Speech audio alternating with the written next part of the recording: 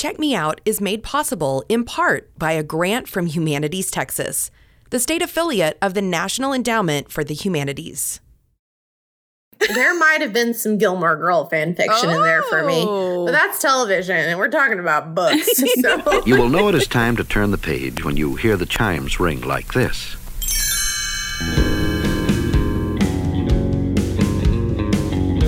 Welcome to Check Me Out, a podcast for book lovers. I'm Amy Hart, and this episode, we are talking about queer literature. With me, I have a couple of guests, one of them being Hillary Halsey.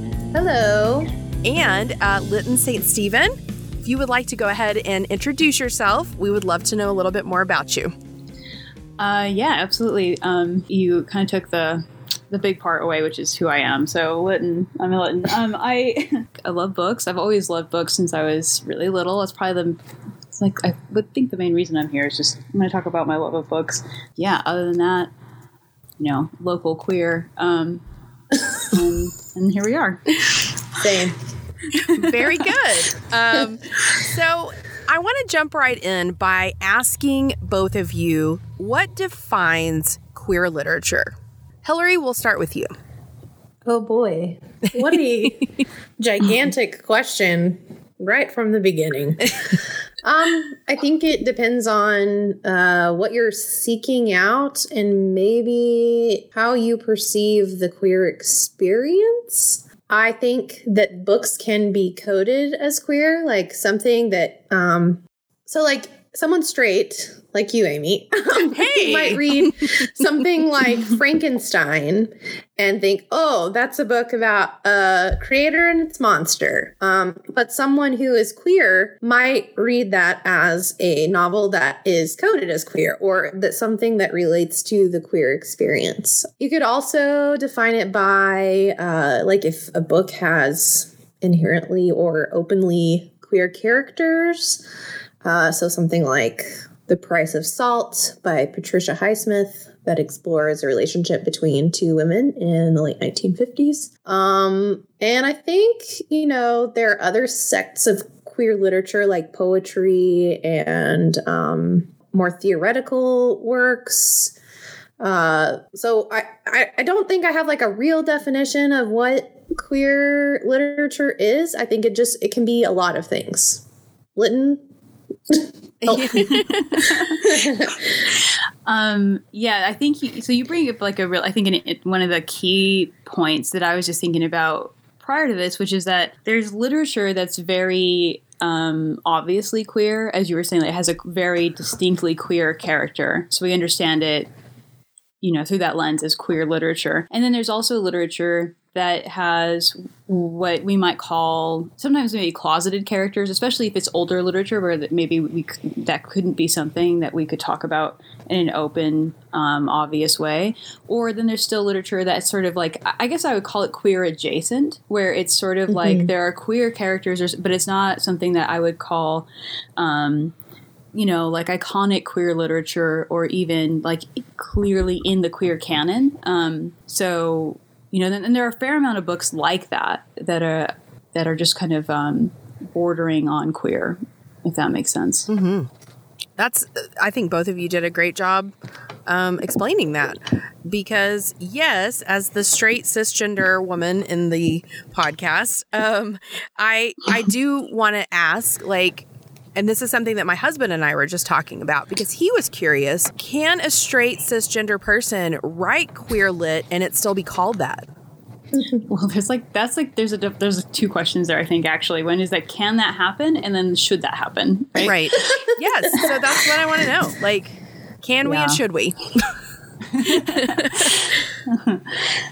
Go ahead, Lytton. You can go first, since I took the last one first. Since I've made it awkward. I would say, in my opinion, certainly that can happen and has happened, I think. But I think you really come into the question of authenticity. If you're asking someone who is not someone who is queer to write queer lit, and this is something that we see played out, I think, in film a lot. And there's, of course, that was a recent kind of question, I think, recently with Elliot Page coming out. But I think if we're, back to literature, I would say it can be written. I just don't think it can be written well. I don't think it can be written authentically, unless you're looking at it maybe from like the perspective of, if you're writing like as a queer ally, then certainly that's an authentic space. But I think with anything that if you're looking at the quality and what are the pillars of quality,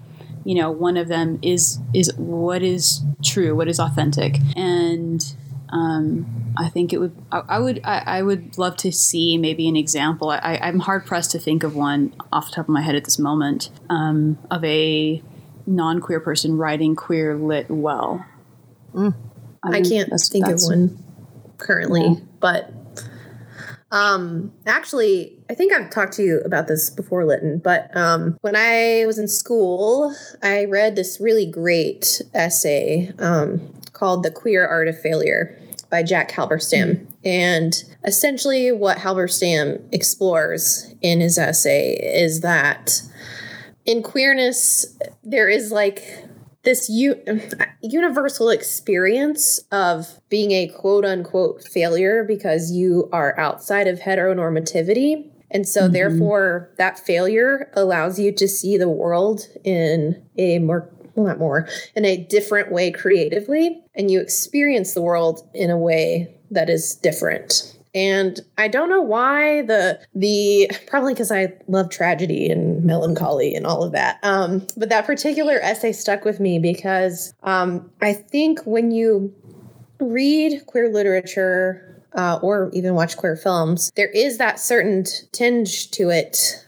When a queer creator is the director or is the author, you definitely can tell that they see the world in a different way. So yeah. I think that plays into being able to effectively write the queer experience or effectively write about it. And I do agree with Lytton that if you are coming at it from, like, let's say you wrote a book about your best friend who came out of the closet and you witnessed that from like this ancillary place in their life, and you're writing it as an observation, absolutely you could write that. But I don't know. I think it is almost like a lot of the conversations. I feel like I'm rambling, Amy. I'm so sorry. It's a lot of the conversations we have had recently about race as well. Like, similarly, coming from someone who's on the fringes of society, can someone who isn't a person of color or Black really effectively write about the Black experience? I think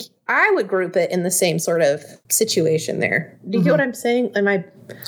I totally get it. I think that makes total sense. I think someone like myself who supports the gay community, I wouldn't want to touch it as far as like writing it, because I don't have that experience and I don't think it would be authentic. Now, not to say I might not have characters, but I would absolutely do a lot of research beforehand, because I would not ever want to offend anyone or seem insincere towards anybody in the community.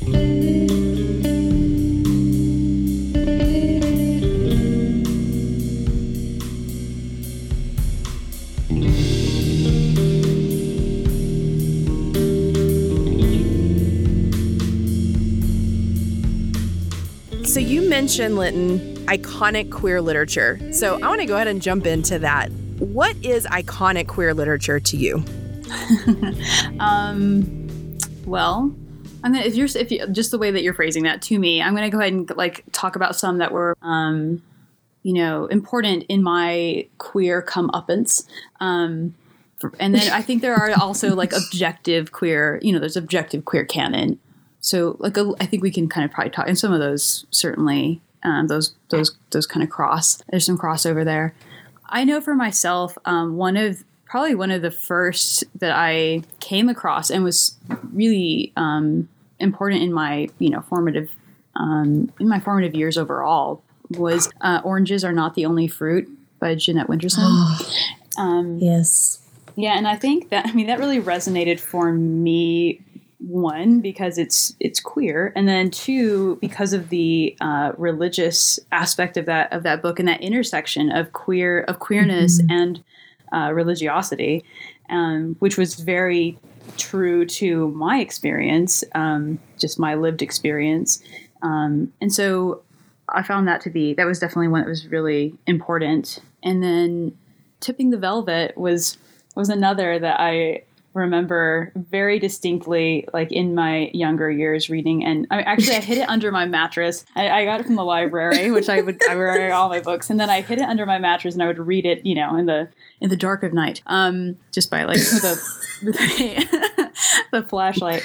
But that was also really important, and it was really, I was kind of amazed by it because I think up until then I did not even know that queer literature existed, and it felt like I had just discovered this entire, something all on my own. But it was really amazing that it was there. I was just quite amazed at the whole concept, really. But those were two very distinct pieces for me that I would consider to be probably within the established queer canon. Speaking of like queer adjacent, one that was really important for me is The Hours by Michael Cunningham.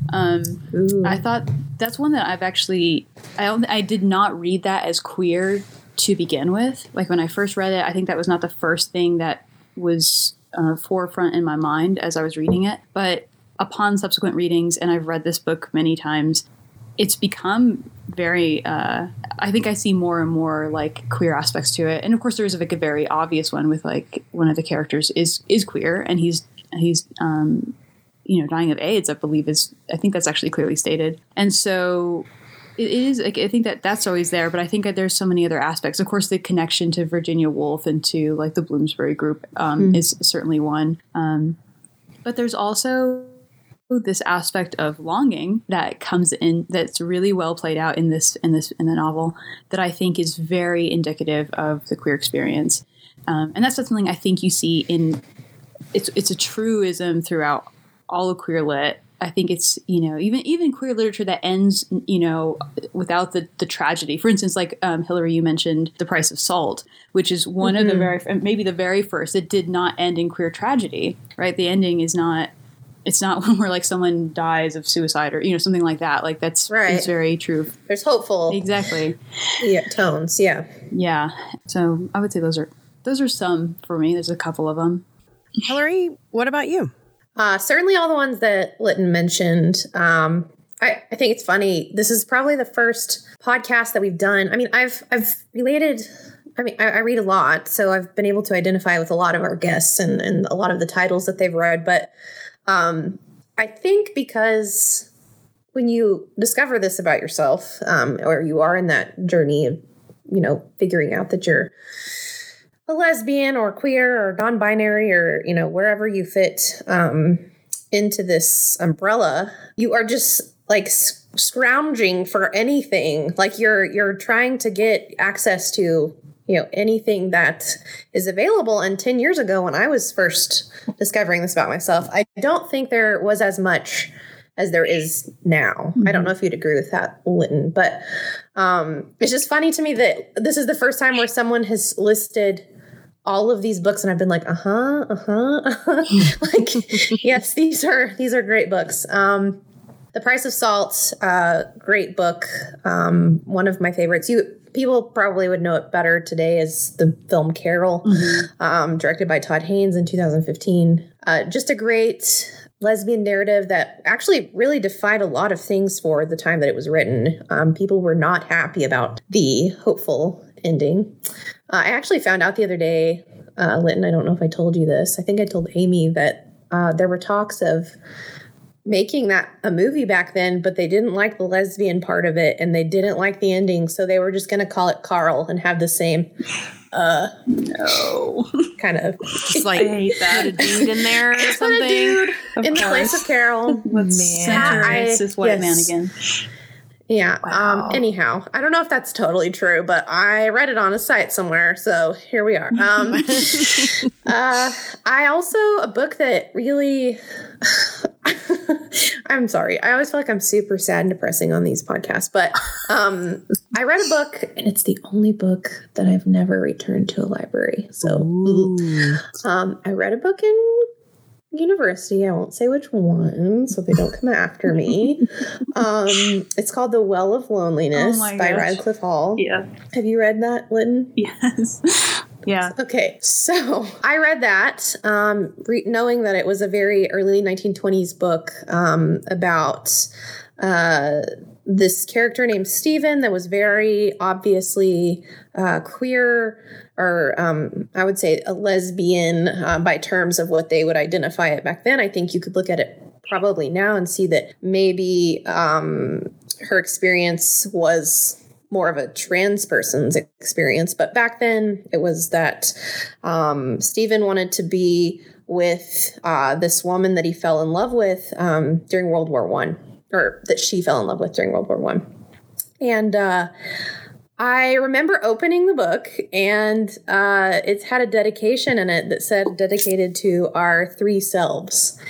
And my 19-year-old self was like, whoa, like that is everything to me. Like, I know the person that I am or am supposed to be, and I know the person that I present to society, but there's also this person that I don't know as well, and that I'm trying to figure out. And I don't necessarily know that that's what Radcliffe Hall meant, but it just, I don't know, I felt like I'm really reading some queer literature here, and I really get it, or whatever. So The Well of Loneliness, can't recommend it enough. I think it's really such an advanced book for its time. And to add to your Sarah Waters list of books, Tipping the Velvet is a favorite of mine as well. And The Paying Guests. I love The Paying Guests. Sarah Waters often writes like historical dramas about ladies in love, and they're pretty good books. It's important. I felt like it was important for me to read stuff like that because I had read, like in middle school, I read Twilight, and all my friends were like, which we interviewed the other day. I was like, like Edward and Jacob, and I'm like, I don't know. So to read something like The Paying Guests and Tipping the Velvet really felt awesome to me. Like I could see myself in characters, and they could fall in love, though they often are tragic. Yeah. To Lytton's point. So speaking of Twilight, jumping right on in this, fan fiction, I feel like has played a large role in queer literature, because I feel like that is what fans typically do. They will take Edward and Jacob and make them the couple, and Bella gets the boot. Did either of you grow up reading any fan fiction? And if so, what was it?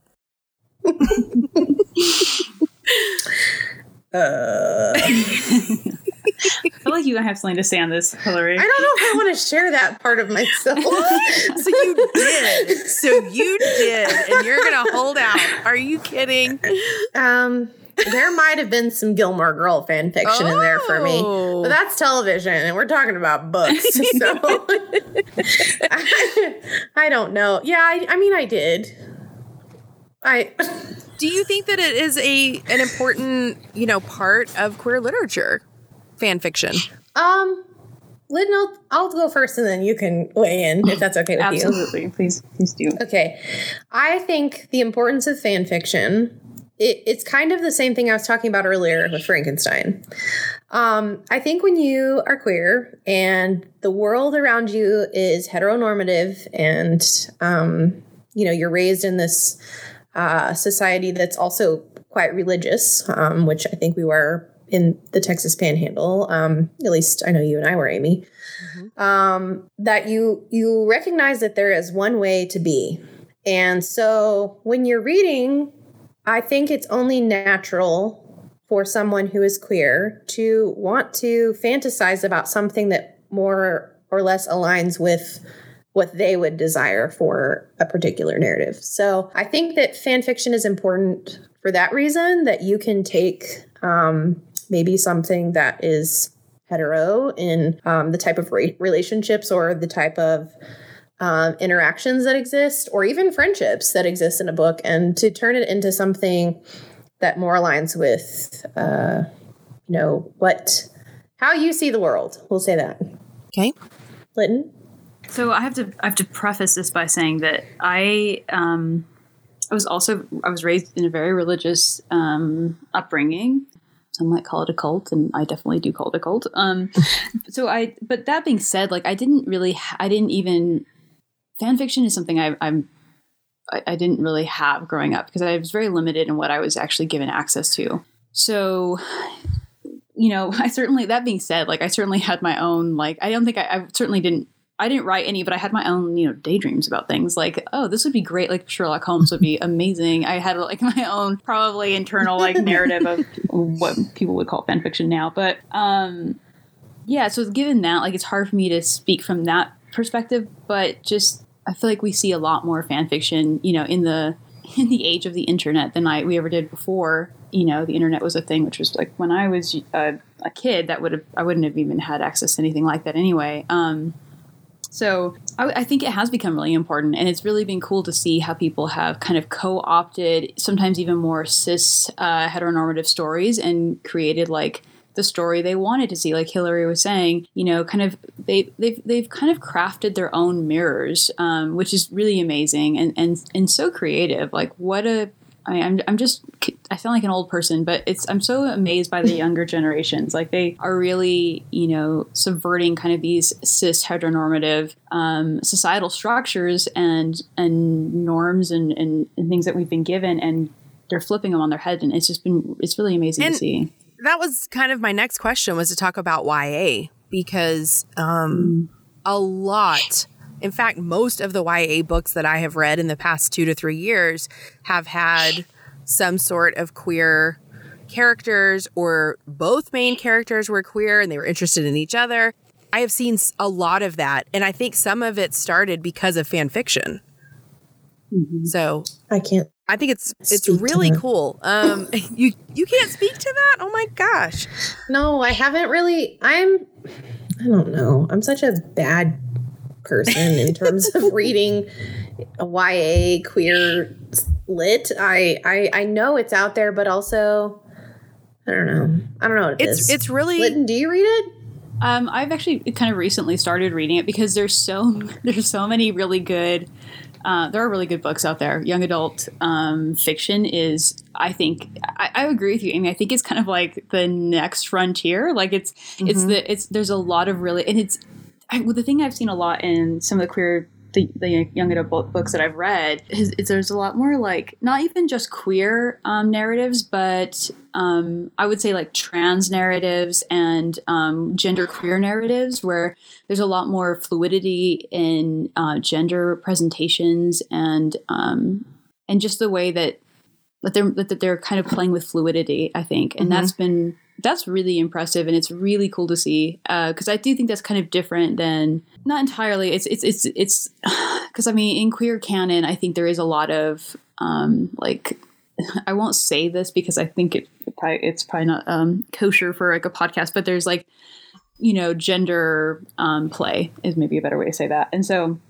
You certainly see that, like in Tipping the Velvet, for instance, is one case where you do see like a lot of that. It's kind of like drag almost in a way. But anyway, I think that there is kind of more of that in young adult fiction than I've seen or at least it's more openly talked about than I've seen, you know, in more established forms of queer lit. Well, and I do wonder if it is a generational thing because, as I said before, all of the things I sought out a decade ago, I think it was just a lot of people dealing with their own trauma of, you know, being queer and different, really different types of constraints, whether it be religious or cultural or, you know, whatever they're dealing with. Do you think that, Lytton? Do you think that that's, we're kind of seeing like, maybe progress in terms of, you know, hopefully acceptance in our society of being able to imagine queer characters together or queer friendships or whatever at the fore of novels, rather than having to grapple with it and having these really heartbreaking coming out stories. Yes. Overall, I would say yes.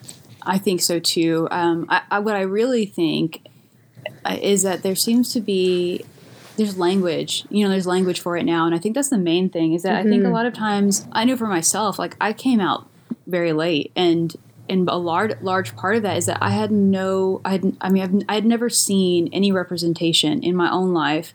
And really, again, because my access was so limited, it was really hard for me to even find that in books or in literature or in movies or anything like that. But I think that there's a lot more language for young people to see representations of themselves, or at least something that kind of feels similar. So I think that's the main thing, is that I think is making it a lot easier for people, is that they're not having these long lives, like whole lived lives of trying to be something that they're not, and not understanding why they didn't fit. Why did they always feel so out of place? I feel like they're understanding that so much sooner, and that just makes me, want to cry happy tears, because that's such a huge thing. Yeah. Well, and like you say, did you read The Well of Loneliness? Yes.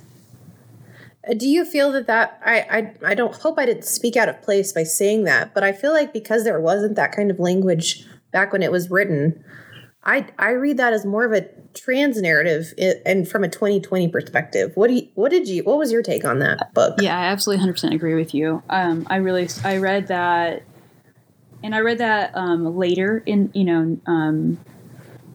so I think I still had a better sense of queerness and in myself, but I still didn't. At that time, I didn't understand that I was non-binary and trans. And now knowing that, it's been really interesting to look back at some of these books, and this is one of them, Well of Loneliness, to look back and say, I really see that as a trans narrative, and I really see that, I think that's, and I can look back and say, I think that's why it resonated so strongly at the time, because there was something I saw in it that was reflective of myself, but I didn't know how, I didn't have words for that. I didn't have language for that. And of course, this didn't help maybe give me language, but it helped give me a sense that I wasn't the only person, which was, even if it was someone that far ago. Yeah, exactly. It was nice to feel.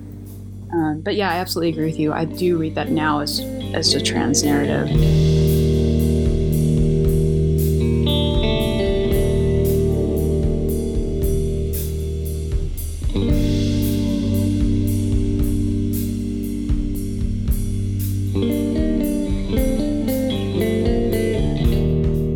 Mention kind of having those hidden meanings, or being, I guess, queer adjacent, but maybe that wasn't the author's intent. But are there other things, you mentioned Frankenstein, but are there other novels that you felt that it resonated with you and you weren't really sure why?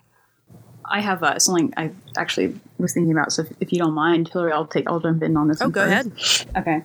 So one that stands out to me is The Picture of Dorian Gray, by Oscar Wilde, of course, who is terrifically and wonderfully queer. And so, but The Picture of Dorian Gray was one that I remember when I read that as a pretty young kid. That's one thing I had a lot of access to, is very classic literature. And so when I read that, I remember that was I got that feeling, which I had no idea how to describe what that feeling was, but it was this felt resonant, and I couldn't ever picture why. But of course, if you look back at the book, there's all these kind of homoerotic subtext, right? Of between Dorian and there's other young men that he interacted with, and there was this wretched boy who committed suicide, and there's all these kinds of little subtext along those lines. And it was interesting when I, later in life, looking back again, thinking oh, this actually does feel terrifically queer. There's a lot in there that feels, and also again, that same thing for me as has a very non-binary kind of trans text to it. And I think, and for me, that might be partly because seeing myself as I would say a trans boy, then that really resonated with Dorian Gray. So that's one that really stood out to me, that I would say is not overtly queer, but definitely felt very queer adjacent. Had a lot of language that felt very queer without saying it was queer. I was definitely that kid in high school that was raising her hand and saying, "Does anybody think they're gay?" I said that 2 times for sure. Really? Yes. Even though you didn't know you were at the time, or you weren't out? Well, no, I was very... I had no idea at this time. The first time was when I read A Separate Piece. I don't know how anyone could read that book and not be like, what? Like, I felt like we had like a 30-minute conversation in class, and everybody's like, yeah, this theme or motif. And I'm like, literally no one's like, these guys are into each other. I don't understand it at all. So I asked that in class. I got in trouble. But Wow, I did have people agree with me. I'm just going to put that out there. And then the second time, I think I said it in a group setting so that the teacher didn't hear me. It was when we read Billy Budd. Have y'all heard of Billy Budd or read it? Yeah. You know, the only reason why I know about that, I've never read it. There's a Morrissey song called Billy Budd. Oh, okay. So there you go. Yeah, so that's a Melville book. I just kept being like, why are we going to talk about how gay the sailor is? Like, I don't understand why this isn't our subject of conversation here. But like, I it's funny for me to look back on now, because while it is talking about men and, you know, as a lesbian, I truly can't identify with that kind of relationship between people. But it's funny to me that the entire time we're reading that, that's all I could think about. Where I'm like, this is so gay. Like, I can't. I didn't care about all of the other things that the teachers wanted me to think about. So those are two. And I thought of another one, Lytton, Rebecca. Oh man, yes, yeah, absolutely. That's a shared favorite between the two of us. You know, Rebecca has, I would say, I hate to say that it's because of the villainizing of Mrs. Danvers is kind of the villain of the narrative, but there's definitely this like coded thing between Danvers and Rebecca, and I think more in the book you could kind of see that in the exchanges between well, she doesn't have a name in the book, it's Mrs. Hilary De Winter. Thank you. So yeah, Rebecca would be another one that I think has that kind of coded Yeah, I absolutely agree with that. One day, Hillary and I went to Barnes & Noble, and we were looking around at things, and we stumbled across a few queer graphic novels. Oh, I'm so excited. Are there ones that you can recommend? Are there ones that, is it something that you've explored or looked into? Either one of you can start.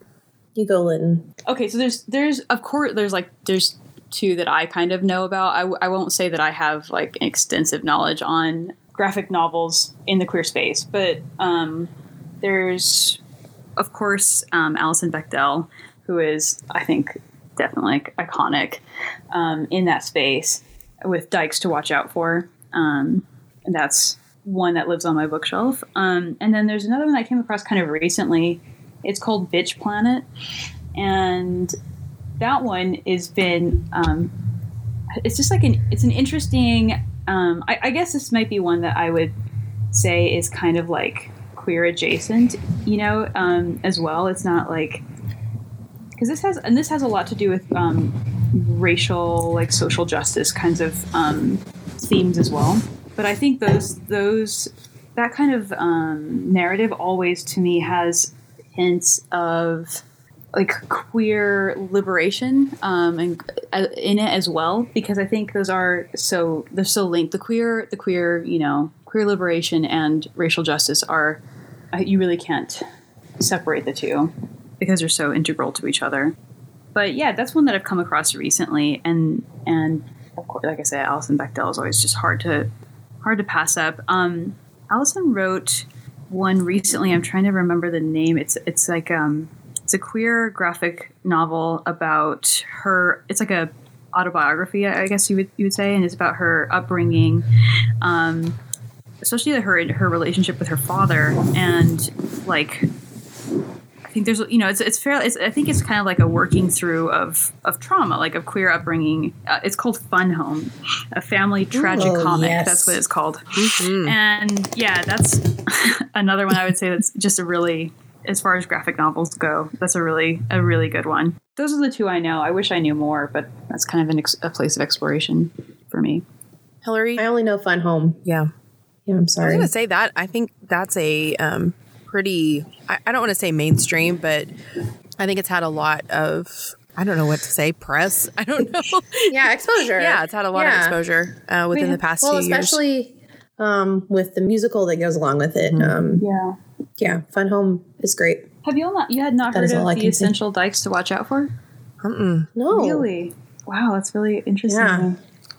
Christmas yeah. presents. Yeah. Maybe I need to That's a fun one to do order from something like about that. Barnes & Noble and then have them repeat the name back to you when they're like, your book is here. You're like, what book is that? Well, not a graphic novel, but, and I really hate to say the title to this, especially coming from me, so please do not hold this against me. It is the title of the book. But one of the best books that I have read this year is Laura Jane Grace's book called Tranny. It's Confessions of Punk Rock's Most Infamous Anarchists, and I loved that book. I flew through it, but just kind of going on that journey with her of exploration and knowing from the time she was a little kid that this was something that she held a lot of shame in and was terrified and then became famous. And then it's like, how do you deal with, coming out when you're in the limelight and you're at the top of your career? But I thought it was really well done. And man, she was just open and honest throughout that whole book. And I really appreciated that. So That's are there awesome. any other like biographies that you've read maybe about, people that have come out or struggles that they have gone through? That's a great question. Most of the people I read about are dead and never came to terms with that. So This is sad but true. Litton, what about you? I would say one that I actually came across recently that I've really enjoyed. I just finished this book. It's called, the title is Something That May Shock and Discredit You by Daniel Mallory Ortberg. And there were some really resonant pieces about kind of like, so in his case, he's talking about his transition female to male, and like, I don't know, so many aspects of that, of like trying to understand your relationship to, there's one part where he's talking about his relationship to his mother and how that changes from being his mother's daughter to being his mother's son, and like, what do you lose in that space? And it was really interesting. And there's so many, it's kind of like it's really actually kind of a funny book, but within that there were so many pieces that were like kind of just heartbreaking, like that we don't really, it's hard to give voice to sometimes, like the pain. I think with queer literature, we talked about longing, and there is a lot of that, but there's also like, there's a lot of grief in queer literature. And this is like kind of a side note. I was reading, there's a book called An Archive of Feelings, and it's about like trauma and queer trauma specifically in like the social kind of within the social discourse. And so it's kind of interesting to think about that, relating to like literature, for instance, in this case. But yeah, that was one that I came across recently that I think has is one of the more recent like autobiographies I've read that had something to do with like coming out, and specifically in this case trans identities. Would you, I know you have read this because you recommended it to me. Would you consider In the Dream House like it's a memoir? Yeah, I have that right next to me. I was just thinking like about that as well. Because I'm so glad you recommended that to me. Oh, I'm so glad you read it. It makes me so happy. Yeah, that's such a great book. Tell me about it. You should do that, Hillary. No, you're better at explaining this. You convinced me to read it, so you should explain it. Okay, well, In the Dream House is I think what's really interesting about In the Dream House is it's queer lit, but it's also it's a memoir, as Hillary says, and it's really about like it gives voice to, I think, an aspect of queerness that we don't really see as often. It's something that's kind of not spoken about, especially in public spaces as much. Where we sometimes see like queer relationships as like this entirely different thing, like some other animal entirely. you know, and to some degree, I suppose that's true, but there are still like universalities. And one of them is that there are unhealthy relationships in queer spaces, just like there are in cis spaces. And so this is a lot about a queer relationship, like a traumatic and abusive queer relationship. And it has so much to do with like what, not only are they dealing with their particular dynamic, but they're also dealing with like cultural representations of queerness and psychological abuse. And like, what does it mean then to have to dissect like all these specific mechanisms within their relationship and within their culture and like society at large. And I mean, of course, you know, Carmen Maria Machado just does like the best job. I think she's just such a brilliant author, really good. I mean, her writing is amazing. And it's structured in a very different way. Yeah, please talk about that. Well, it's just the chapters are broken down into different, it's a different way to explore the breakdown of the relationship, essentially. And I will say I can't say I never.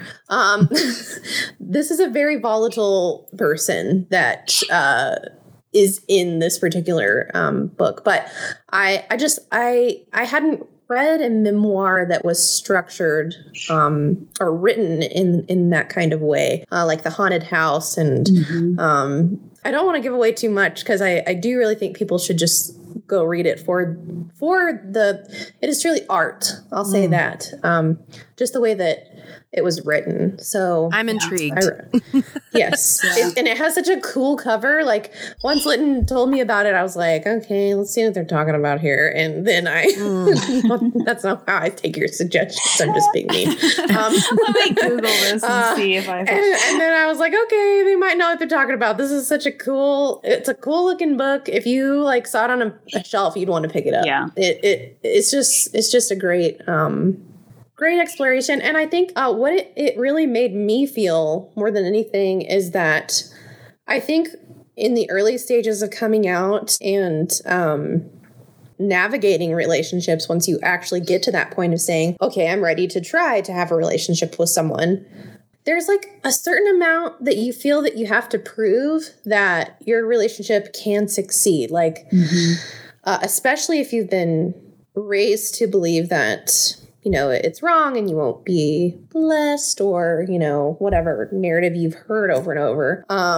that there's like this certain protective nature that you have that you're like, I will be damned if this relationship doesn't survive.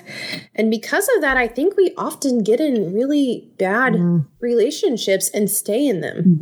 And so I really related with this book because we are still human, and you can still have bad relationships even though you're in a queer relationship.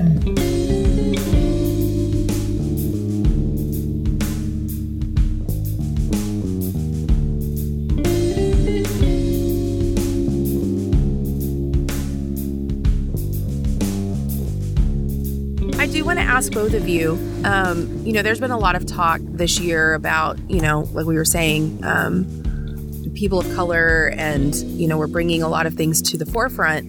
And, you know, one thing that a lot of people will say is, you know, I'm not going to tell you how to talk to people in our community. You should do some of the work yourself. So as a straight cisgender person, are there books that I can read that would maybe help me to have better communication with people in the community, the correct terms, the correct way to talk to people? Are there any recommendations as far as that goes? What do you have, Litton? Well, one that really stands out to me is Alok Vaid-Menon.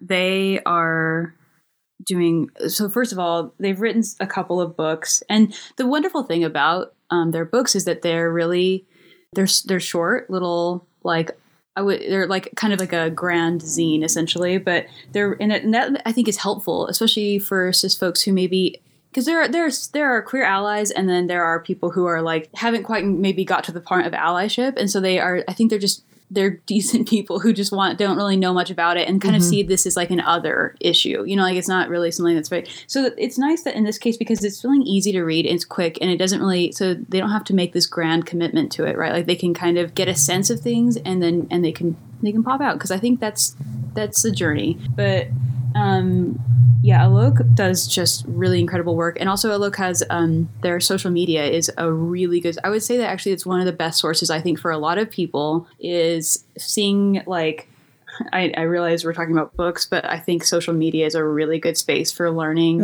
And again, like quick bites that are easy to digest and then to come back to, like, as if something hits you kind of funny, you're not sure what to do with that, and it makes you feel uncomfortable or makes you feel weird, like as a cis person, then it's nice to be able to have something fast, and then you can kind of duck out and you can come back when you feel ready to like explore that further.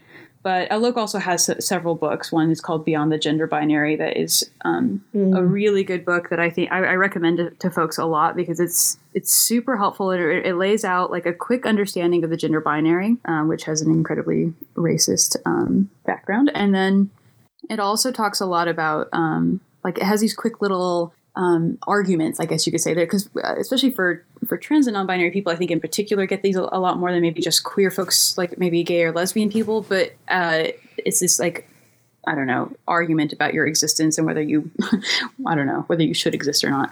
And he does they do a really great job of like understanding and giving like just a way to understand the argument, and also like how do you rebut them? You know, what is the counter kind of like argument. But there's also like one called imaginary borders. There's the nuclear conscience. This is what I know about art. There's one called Sissy, which is a coming of age like gender story by Jacob Tobiah. And I think there's just like those are good things. They're also just like informative about queer experience. I would say the main thing is really just read more about queer people. Like that's probably the best education. I agree. I first of all, I default to Lytton for almost everything that I need to read in terms of educating myself. So oftentimes I will share Lytton's posts on Instagram because I'm like, man, they just know what they're talking about. But I also agree that if you have an open mind and you are situated to want to better understand, I see no problem with cracking open any of the novels that we've mentioned in this podcast. One of the things I struggle the most with is asking the people around me to read queer literature or to watch queer films, because I think that there's just something, inside of me that I obviously haven't dealt with yet, but that I want so badly for people to see, how I feel, or maybe myself represented in a book or in a movie. And I think that people can't be bothered. And so I don't want to ask them. So if you truly are in a space, obviously just reading queer literature, novels written by queer individuals, or maybe some of those queer adjacent books that we mentioned. That would be my take on that. Well, I promise you I will watch Carol in the next 2 weeks. Just for you. Thank you. Wait, have you never seen Carol before? I have not. No. Oh, wow. I know. Okay. And actually, my husband, I told him not long ago that I wanted to watch it, and he was like, well, let's watch it. He's a movie buff, and he'll watch anything. Not that it's like because of that, but he's also an ally. And I think that he's like me. I think it's kind of like the more you know, it's like we just want to learn because we want to be good allies, and I don't ever want to be offensive towards anyone. I've had to do the walk of shame before, where I've said, oh my gosh, I asked you a question and that I know that was totally inappropriate. But I know that, and I don't want to make that mistake again. And, I would rather eat some crow about it than let it linger in the air. So that's something we're all doing though. So that's it. I think that's the main thing is like, are you interested in learning, we're all learning, and making mistakes. All of us. Yeah, exactly. Totally. And we're gonna make mistakes. All of us are gonna make mistakes, and it's Hillary saying, she came out 10 years ago, and just the advancements we've made in those 10 years, how I mean, it's really, thinking about Drag Race alone, that it's like part of our pop culture now. Yeah. And it's RuPaul's on a commercial right now for Old Navy. And I'm sure when my mom says, "Oh, look at that RuPaul," it's like, what is happening? But it's such a great thing. But I do think that we all have room to grow, and things change. The lexicon changes, people change all the time. And I think that as long as we're all of us are fluid as far as our dialect goes, and just being respectful. I mean, that's really what it's all about, is respecting each other. Absolutely. Yeah. Yeah. So I hope that answered your question. Totally. I don't know. I truly would default to Lytton, though, on resources. Absolutely. Yeah.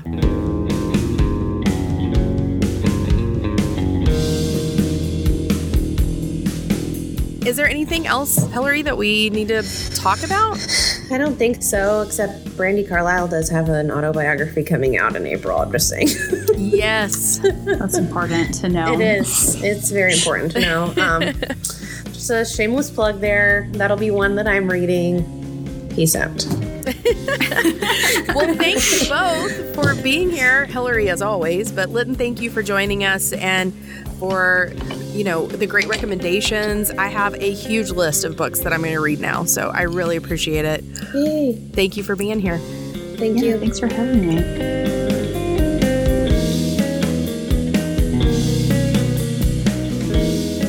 Check Me Out is recorded in the FM 90 and Panhandle PBS studios on the Washington Street campus of Amarillo College.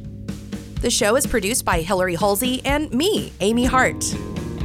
Big thank yous to Colin Lutz, Jake Day for being our editor, Stevie Brashears for designing our logo, and the Mag 7 for providing music.